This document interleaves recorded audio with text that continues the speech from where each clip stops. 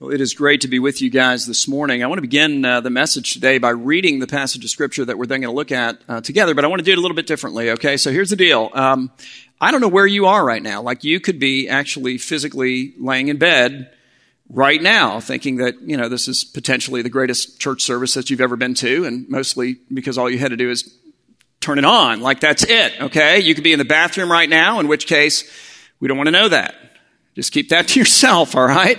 If you're chatting it up on Facebook, don't go, hey, I'm that guy, because that's like, you'll regret that, all right? We don't want to know that. You might be sitting on the couch. I think that's probably the most likely place you're at. So you're on your couch, maybe you're in your kitchen, you're getting an extra cup of coffee, because you're thinking this is the sermon. Wherever you are, unless you're in the bathroom or it would be dangerous, what I'd like you to do is stand for the reading of God's Word. So if you guys would stand. I'm going to read a statement to you that Jesus, who is God made man, if you believe the Bible, standing on planet Earth amongst us, is one of us, and he's talking to us about prayer. If you do personal worship at Rio, you've been in it all week long. You have an exhaustive understanding of it. I'm going to focus on the last part, the climactic statement, where Jesus comes to us and says, look, for all the things that you ask the Father for, look, that's fine, that's good, that's great. But if you only had to choose one, here's the greatest gift that the Father has to offer. Jesus says this, he says, I tell you, ask and it will be given to you, seek and you will find, knock and it will be opened to you. For everyone who asks receives, and the one who seeks finds, and to the one who knocks, it will be open. And then he sets up a comparison that we all understand. We have a category for this. He calls to mind earthly fathers so that he can compare us in a moment to the perfect Father. He says, what father among you, if his son asks for a fish, will instead of a fish give him a serpent? Or if he asks for an egg, all right, well, instead of an egg, we'll give him a scorpion. He says, then if you then, who are evil, they're not in comparison with each other. He's saying, look, in comparison with God, your heavenly Father, all right, that's where you're at. He says, if you then who are evil know how to give good gifts to your children, and then here it is, how much more will the Heavenly Father give what? Good gifts to his children? No. I mean, that's clearly the implication, but no. How much more will the Heavenly Father give the Holy Spirit to those who ask for him? So here's what I want to do. You guys can be seated, thanks. Here's what I want to do. I want to talk about the Holy Spirit, and then I want to ask for him. Just like that. All right, so let's start with this question. Who is the Holy Spirit? And I say that because I think that there are people out there who are wondering about this. This is a confusing aspect and element of Christianity. And the simple answer, which is not simple at all, but it is at least helpful, is that the Holy Spirit is one person in the triune God. What in the world does that mean? Because that's what you want me to tell you at this point. And I'm going to help you with it somewhat, but that's all I've got. I have to reckon with the fact that, the reality is there's only so much of God I can grasp. And I hope that you realize that as well. The Bible comes to us with a God who is absolutely infinite. Creation suggests a God who is absolutely infinite. And the longer you live, the more finite you realize that you are. And in fact, the longer you live, in some ways, the more finite you become. More finite in your energy, more finite in your emotional capacities, more finite in your ability to do things. We're finite, guys. So we cannot reasonably expect to understand absolutely everything about a God who is infinite. So when I come across things like this that I can't fully understand, that I can't give you an example that completely exhausts, I'm okay with it because I realize, by nature I should expect that to happen. I'm finite. God is infinite. I can only understand so much. And here's what I know. The Bible comes to us with one God who is in three persons. God the Father, of whom Jesus speaks here. He is the giver of every good gift. God the Son, who is Jesus himself, standing on planet Earth in this instance, giving us this teaching. And God the Holy Spirit, who's the greatest gift. He's the one that Jesus is going, guys, look, if you had to narrow it down to one request, this is it. You've got one shot. Ask for one thing. Ask for him. Who is the Holy Spirit? The Holy Spirit is God. He's one of the persons in the Trinity. But I think on a more practical level, in a way that maybe we can relate to a little bit better, God, or the Holy Spirit, is the personal presence of God in those who possess him by faith in Jesus. And here's one of the things that all of us understand. It's that presence matters. Presence is a big deal. I remember years and years ago now when my grandfather died. This was my dad's dad, and he was the first person in my life that was really formative in my life that I then lost to death. And so it was tough, okay? It was one of those moments. And we had the funeral down in Miami, and we had the viewing down in Miami, and I grew up down in Miami, and that's where they lived. And so Beth and I drove down. It was like a Thursday afternoon for the viewing, and it was just a total disaster, nightmare traffic situation. If you've ever tried to drive from here to Southwest Dade at rush hour, it's like a 2-hour deal. And so finally we get down there. We get to the viewing. It's really small, which is exactly what we figured it would be. You know, it was just like family and a couple of friends maybe and some business associates of my dad and a couple of people from my grandparents' church who came to say, you know, their condolences to my grandmother. And that was really about it. And we were standing around talking, and I looked toward the back of the room, and the door opens, and Dave and Barb Ingram come walking into the viewing. And I was honestly dumbfounded. And I know that a lot of you out there don't even know who Dave and Barb Ingram are. Well, Dave Ingram was an associate pastor here for about 19 years until he died 6 years ago now from cancer. And his precious and amazing wife, Barb, who is equally awesome, was our preschool director here at our school and was the librarian as well. She worked in children's ministry at the church. These guys were an institution at both our church and in our school. And I think in part because they understood the value of presence. Like they came walking in, and I thought, what do you do? Like you could have sent flowers, you could have sent a card, you could have sent a text, you could have sent a call. I mean, the reality is I had already talked with Dave earlier that day. We had hugged it out. Like we were fine. The last thing they needed to do, and immediately I computed this because I had lived through it, is drive through 2 hours of traffic to come tell me something they had already come to tell me earlier in the day at the office. I said, Dave, what are you doing? Like, you did not have to do this. But that's the point. They didn't have to do that. What does presence communicate? It communicates love. It communicates, I care for you. It communicates, I value you enough to show up. It says wondrous and amazing things. Beth and I experience this all the time. We go to see people in the hospital, and typically we go together. We like to do that. And the weird thing, at least from our perspective, is almost every time we get in the car afterwards, and we're like a little bit dumbfounded that our presence in the hospital room mattered to the people we visited. Like we don't really think we're that big of a deal. Like, I mean, if I was in the hospital and you said, oh, Tom and Beth Hendricks are coming, I'd say, yeah, send her. She can come. Who else? But what we've experienced is, no, actually, it means something. I remember going to visit Paul Garofalo, who with his wife Marty were longtime members of our church. They're both in heaven now. And Beth and I walked in at the same time into Paul's room.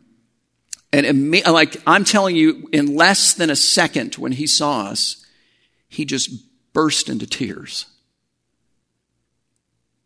Presence matters.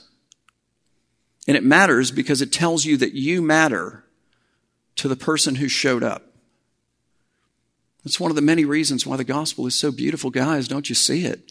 Almighty God looks down upon a creation that has spurned him, that has said, go away. That has said, give me the gifts, but just don't give me any of the giver. Like that it said, I want the good from you, but I don't want to have to do anything for you. I don't value you enough to live for you. All of the above and then a whole lot more, right? He looks down upon us, and yet he so loves us that flowers or a card or a text or a call or even a Zoom conference kind of a deal would not be enough for us. The Lord came. He came personally in the person of Jesus Christ. All right, and that's part of what makes the gospel so incredibly beautiful. I mean, you've got to see this. You have to realize that even though God looked down upon a creation that had spurned him, that had said, you know what, I'm going to live for me and not for you. I'm going to love me more than you. I want you to give me the gifts. I want the good things from you. I want to pay you. I want you to pay attention to me when I need you. But other than that, I want you to leave me alone. He's given us everything. We gave him nothing. And he said, flowers were not enough for you. A card was not enough for you. A call was not enough for you. A text was not enough for you. I mean, it would have been cool if he Zoomed us and we could record it because, I don't know, that would just be cool. But that was not enough for us. He came to us in the person of Jesus Christ. And then he defeated for us everything that has defeated us.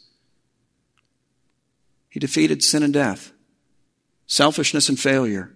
He takes all of the messes that we've made, he turns them around and uses them for good. He creates out of our failures good things, even the most devastating things we've done, when we give them to him. And having done that, oh, by the way, Jesus, before he goes to the cross, stands on planet Earth and says, hey, as if that's not enough, ask, seek, and knock at the door of your Father. He's a good Father. He gives good gifts. It's the only kind of gift he gives. And do you know what he wants to give you? His personal presence, the presence of the Holy Spirit, who is God himself, to live in you. So that's who the Holy Spirit is. But what does the Holy Spirit do? Well, he does a lot of things, and we could talk about it all day and night, but let's just focus on power for a minute, because I think that we're in a moment in which we could use some power. And since we're talking about prayer, one of the things that he does is he brings power to our prayer. Listen to what the Apostle Paul says. Romans 8, verse 26, he says, likewise, the Spirit helps us in our weakness. Okay, well, what weakness is that? Well, it's a weakness related to our prayers. All right, well, why are we weak in praying? What is it that makes them weak? He says, for we do not know what to pray for as we ought, which implies, I think, not just that we don't know what to say. It's that we don't have the right approach. We don't have the right attitude. We don't have the right motives all of the time. Everything is mixed in me and mixed in you. And so what happens? He says, but the Spirit himself intercedes for us with groanings too deep for words. And here's what that means on a practical level. It means that when I pray, when you pray, we ought to approach the throne room of God with the kind of expectant, confident faith that says that when I pray, the Spirit of the living God who lives within me prays with me. He prays for me. He prays in me. He prays through me. And the Father in heaven hears me. He's moved by my prayers. The Holy Spirit makes it so. But not only that, he gives us power in our weakness, just in general as well.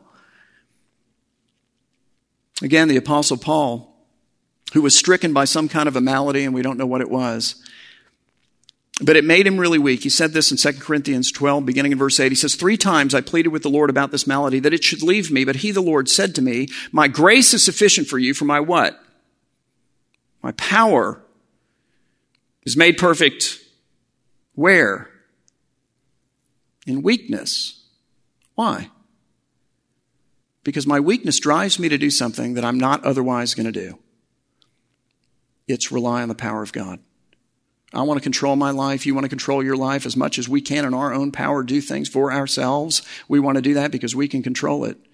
But we're living in a moment that we can't control. We have been made weak. All of the things that are powerful around us have been exposed. God's like, listen, this is my kind of moment right here. Holy Spirit in you is power. But the primary way that the Holy Spirit exercises his power in and through us is through the spiritual gifts that he gives to us. And the gifts that God gives to us through the Spirit who lives within us are very different from the kind of gifts that we give to each other, okay? And I'll use a bicycle as an example. If I come over and I give you a bicycle, here's the deal. The bicycle is not me. It's not going to be empowered by me. It's not attached to me.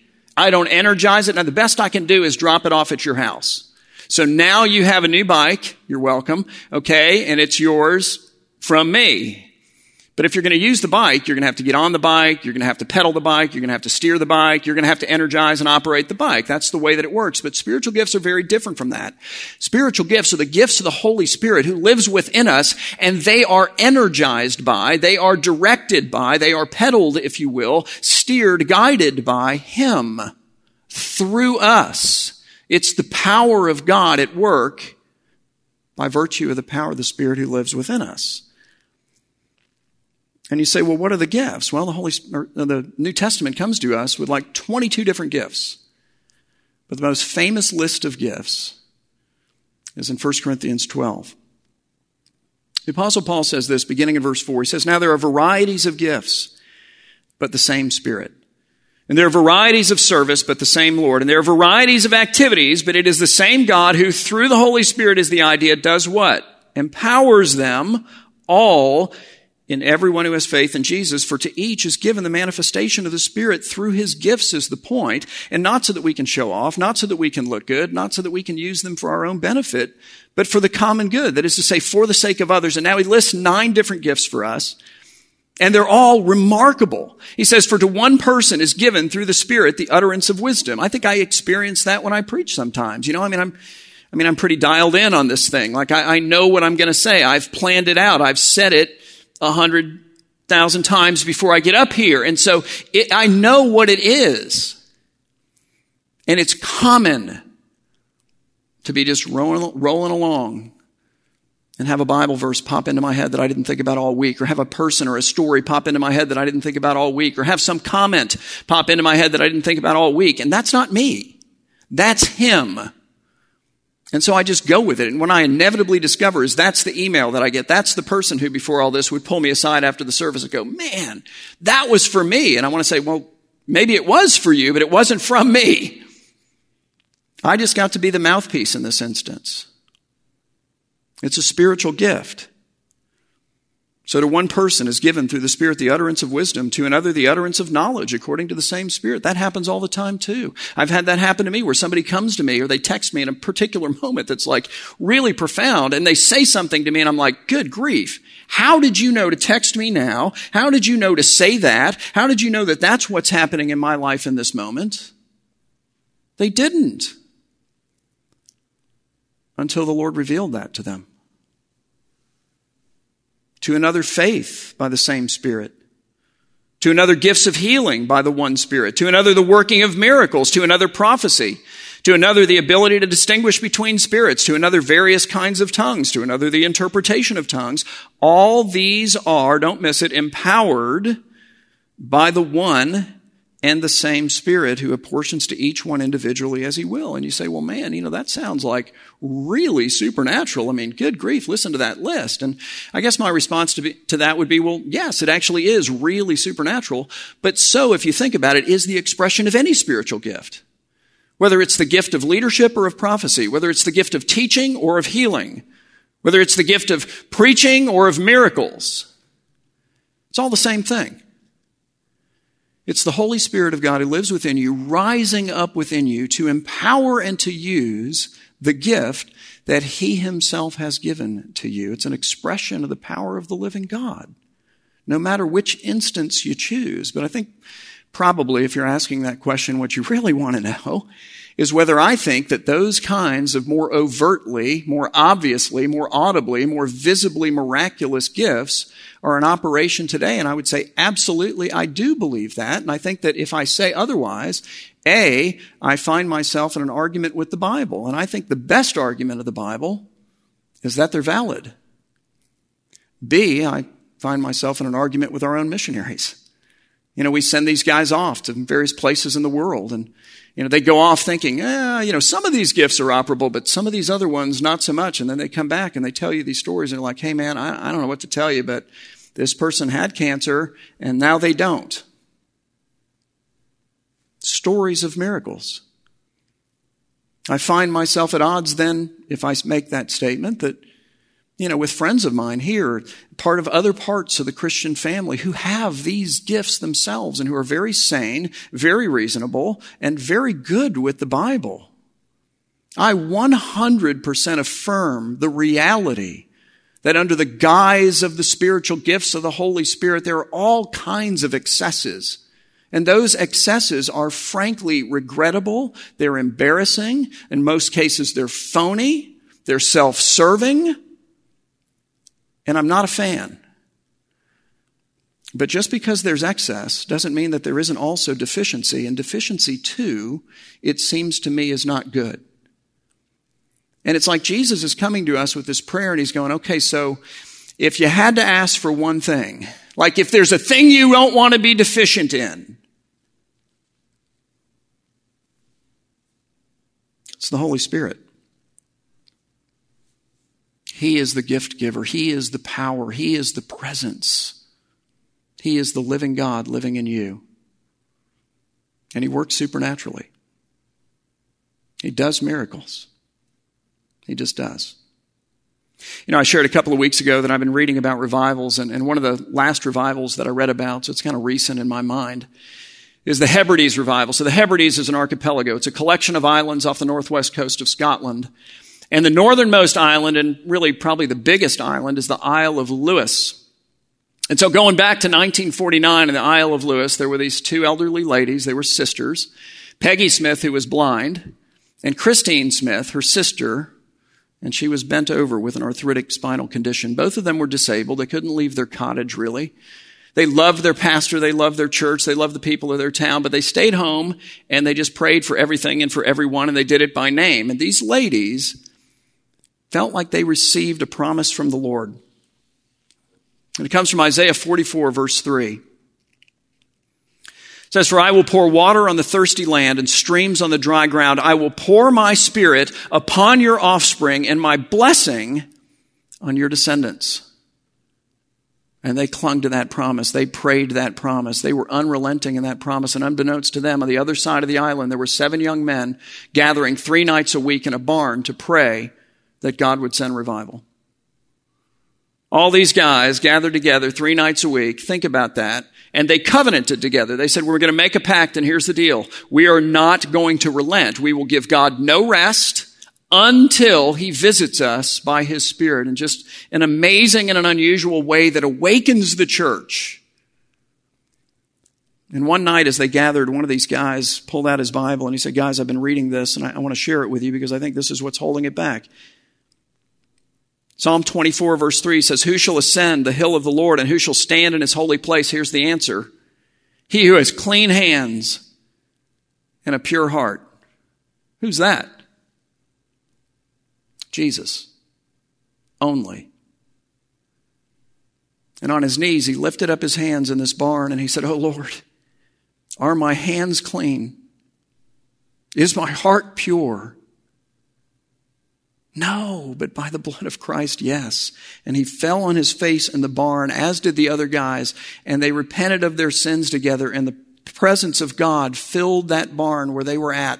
The next morning, God gave to blind Peggy Smith a vision. And it was a vision of revival on the Isle of Lewis. It was a vision of packed out churches. It was a vision of hundreds of people coming to faith, particularly young people. And so she said to her pastor, "Look, I've seen it, though I'm physically blind, and it's coming." And he called the elders, and they prayed every night. And it didn't happen like in a day or in a week, and that's often the way that it works. It's not like it just, you walk over and go, "Hey, that's it, we'll flip the switch," and no. It comes when God brings it. But he brought it, and he brought it eventually through a man named Duncan Campbell. Duncan Campbell came to the island. He sensed the spiritual temperature. He talked with these people, and he was like, this is it. Like, this is what I've been praying for. This is going to happen. So on his first Sunday, he gets up and he preaches. And, it was just a regular Sunday. Like, everybody went home. They had lunch, whatever. And then, because it was part of their culture, they came back for the evening service. He preached again. He's like going, come on, this is going to be it. Wasn't it? They all walk out. He's sitting in the church like, what's happening? And until one of the elders comes running in and said, "Reverend Campbell, you need to come outside and see this." And he walks outside of the church, and all the people had left the building, but they hadn't left the property. It's like God had arrested their leaving.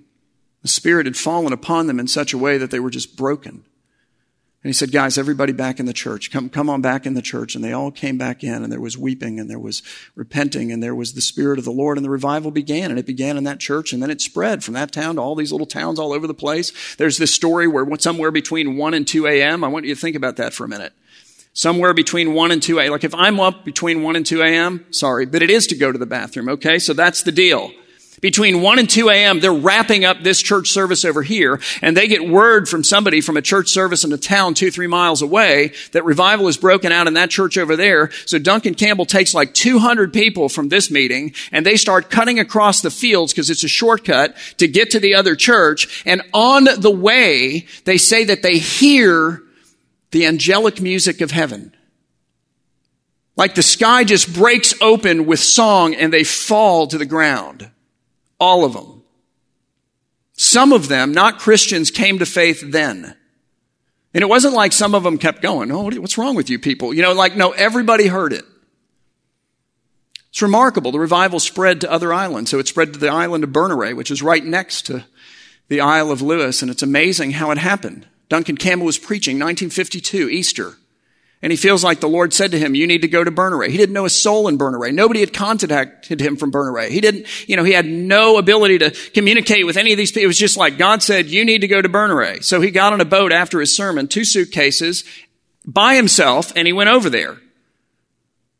The boatman dropped him off at the dock. He's looking up this bluff that he has to climb up to get to the plateau of the island. He climbs up with his 2 suitcases. He gets to the top. He's exhausted. He sets them down, and he's in a farmer's field, and the farmer's son is plowing the field.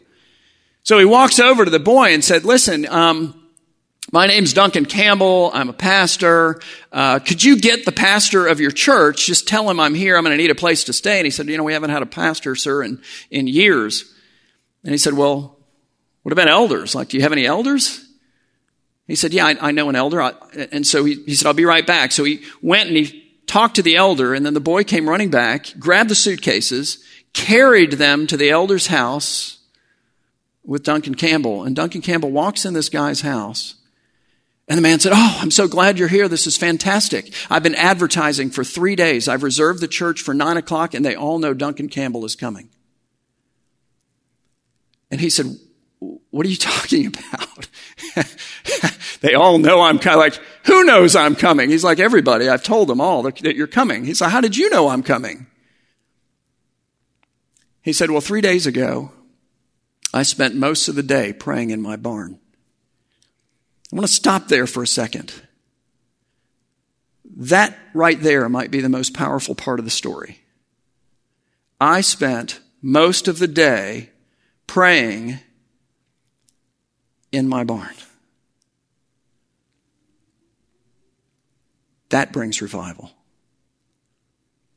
That's a realization of the value of the Spirit. That's the kind of thing you do when Jesus makes a statement and he says, listen, you can ask for a lot of things. So you can ask for this and you can add, but if you had to narrow it down to one, this is the one. Okay, so ask. Okay, seek. All right, listen, knock. And if your knuckles start to hurt, use your other hand, okay? And then when that doesn't work, use your elbow. And then you got another elbow. And then you have knees. And then you've got feet, okay? You can hit it with your hip. I don't care. Whatever you have to do, don't stop. I spent most of the day praying in my barn. I love you. When was the last time you spent an hour praying anywhere? Anyway, the man says, I spent most of the day praying in my barn. And he said, and all of a sudden I felt the presence of the Lord. And he said, the Lord said to me, I don't know. Duncan Campbell, I'm going to send Duncan Campbell to your island. Get ready. And the man said, Lord, I don't A, know Duncan Campbell. B, how am I going to find him? I don't even know where he is. And so he said to the Lord, listen, but you are God, you know everything, and you can do anything. So send him to me. So Reverend Campbell, I've been telling everybody you were coming. And the church service is at 9. I don't know about you, but I want to live that kind of life. I want to see those kinds of things. I think we do a lot of things that we think are great. Oh, I had this experience and that experience, and I went here and I went there. And listen, that's nice. But what about that? What do you do with stuff like that? Look, we live in a supernatural world. It was supernaturally created. It is supernaturally sustained. And the single greatest gift to be found and known within this world is the Spirit, the presence, the living presence of God alive in you through faith in Jesus and through the person of the Holy Spirit. That's it. Jesus is like, ask, seek, knock for him. Look, if you are a Christian, then by definition, you have the Spirit. Doesn't work any other way. But here's what we do with the Spirit. We ignore the Spirit. We don't believe in the power of the Spirit. We can marginalize the Spirit. We can tell the Spirit we'd like to meet with Him when we'd like to meet with Him. You get the idea? We can submit to the Spirit, or we can put the Spirit aside. And the call of Scripture is be filled with the Spirit. Call upon God to fill you with Him. And so here's what that looks like. First of all, you have to have faith in Jesus. You've got to go, hey, you know what? You're right. You kind of described me. I'm glad God's there, but only if I need Him. And otherwise, I really am not glad that He's there, because then I feel like I've got somebody I'm accountable to. And I have lived for myself. And you know what? It's not working. And I do have things that I regret. And I have things that need to be forgiven. And you bring that to Him. And you claim the power of His blood, which is absolutely sufficient to cover over absolutely anything. But then beyond that, you believe in the Holy Spirit, and you believe that the Holy Spirit is the life of Almighty God who spoke the universe into being, and that by His life He lives in you, and He gifts you, and He empowers the gifts. He speaks, He moves, He communicates. There's nothing holding Him back but me or you. You repent of your sin like that man in the barn. You say, Lord, are my hands clean? Okay, they're not. Okay, let's talk about that. Is my heart pure? Okay, no. Let's just be honest. It isn't, but there is a blood of Jesus that is sufficient for that. And you turn from whatever that is. And then you surrender to the Spirit. You say, I am thirsty for things that the streams and the waters of this world are not satisfying. Jesus describes the Spirit as living water, as a stream that takes up its residence in your heart and then flows out. There's a fullness to be found in Him. And then you ask for Him. You ask Him to come. And if He doesn't come today, you ask Him tomorrow, and then the next. You say, fill me, Lord. Fill us. Fill my family. Fill our city. Fill your church. You ask, you seek, you knock. And your good Father is perfect, who only knows how to give good gifts. I mean, Jesus is going, here's one He wants to give you. So let's do that. Father, we come to You, and we are thankful for who You are. We're thankful that when You look down upon us and the mess we've each made of our lives individually and collectively, flowers were not enough. Card was not enough. A text to call, not enough. Lord, in the person of Jesus, You came to claim us and to make us Yours. To give us Your Spirit who changes our hearts and minds and lives. Lord, if there is anybody watching, I pray that they would surrender to Christ if they haven't. That they would claim and know His forgiveness and sufficiencies. That they would realize that guilt is gone because He paid authentically the full price for it. There's no price left. But beyond that, I pray that You would give us faith in the power of Your Spirit, in the life of Your Spirit, which is the life of God within us. Lord, let us not put Him in a box. Let us not be excessive, but my goodness, that's not our tendency, is it? Let us not be deficient. That's where most of us are at. Lord, look at our hands and our hearts. See them for what they are. Hear us tell You about them. But cleanse us of them. Cleanse us of them and turn us from the things that we're looking to satisfy a thirst that are not satisfying the thirst. Lord, we ask You as individuals, we ask You as families, we ask You as a church, we ask as Your people, that You would fill us individually and as families and as a church, and that You would fill Your people with You. Send Your Spirit, God. Fill us up. Gift us. Use us. Take us over. God, we love You. We praise you in Jesus' name. Amen.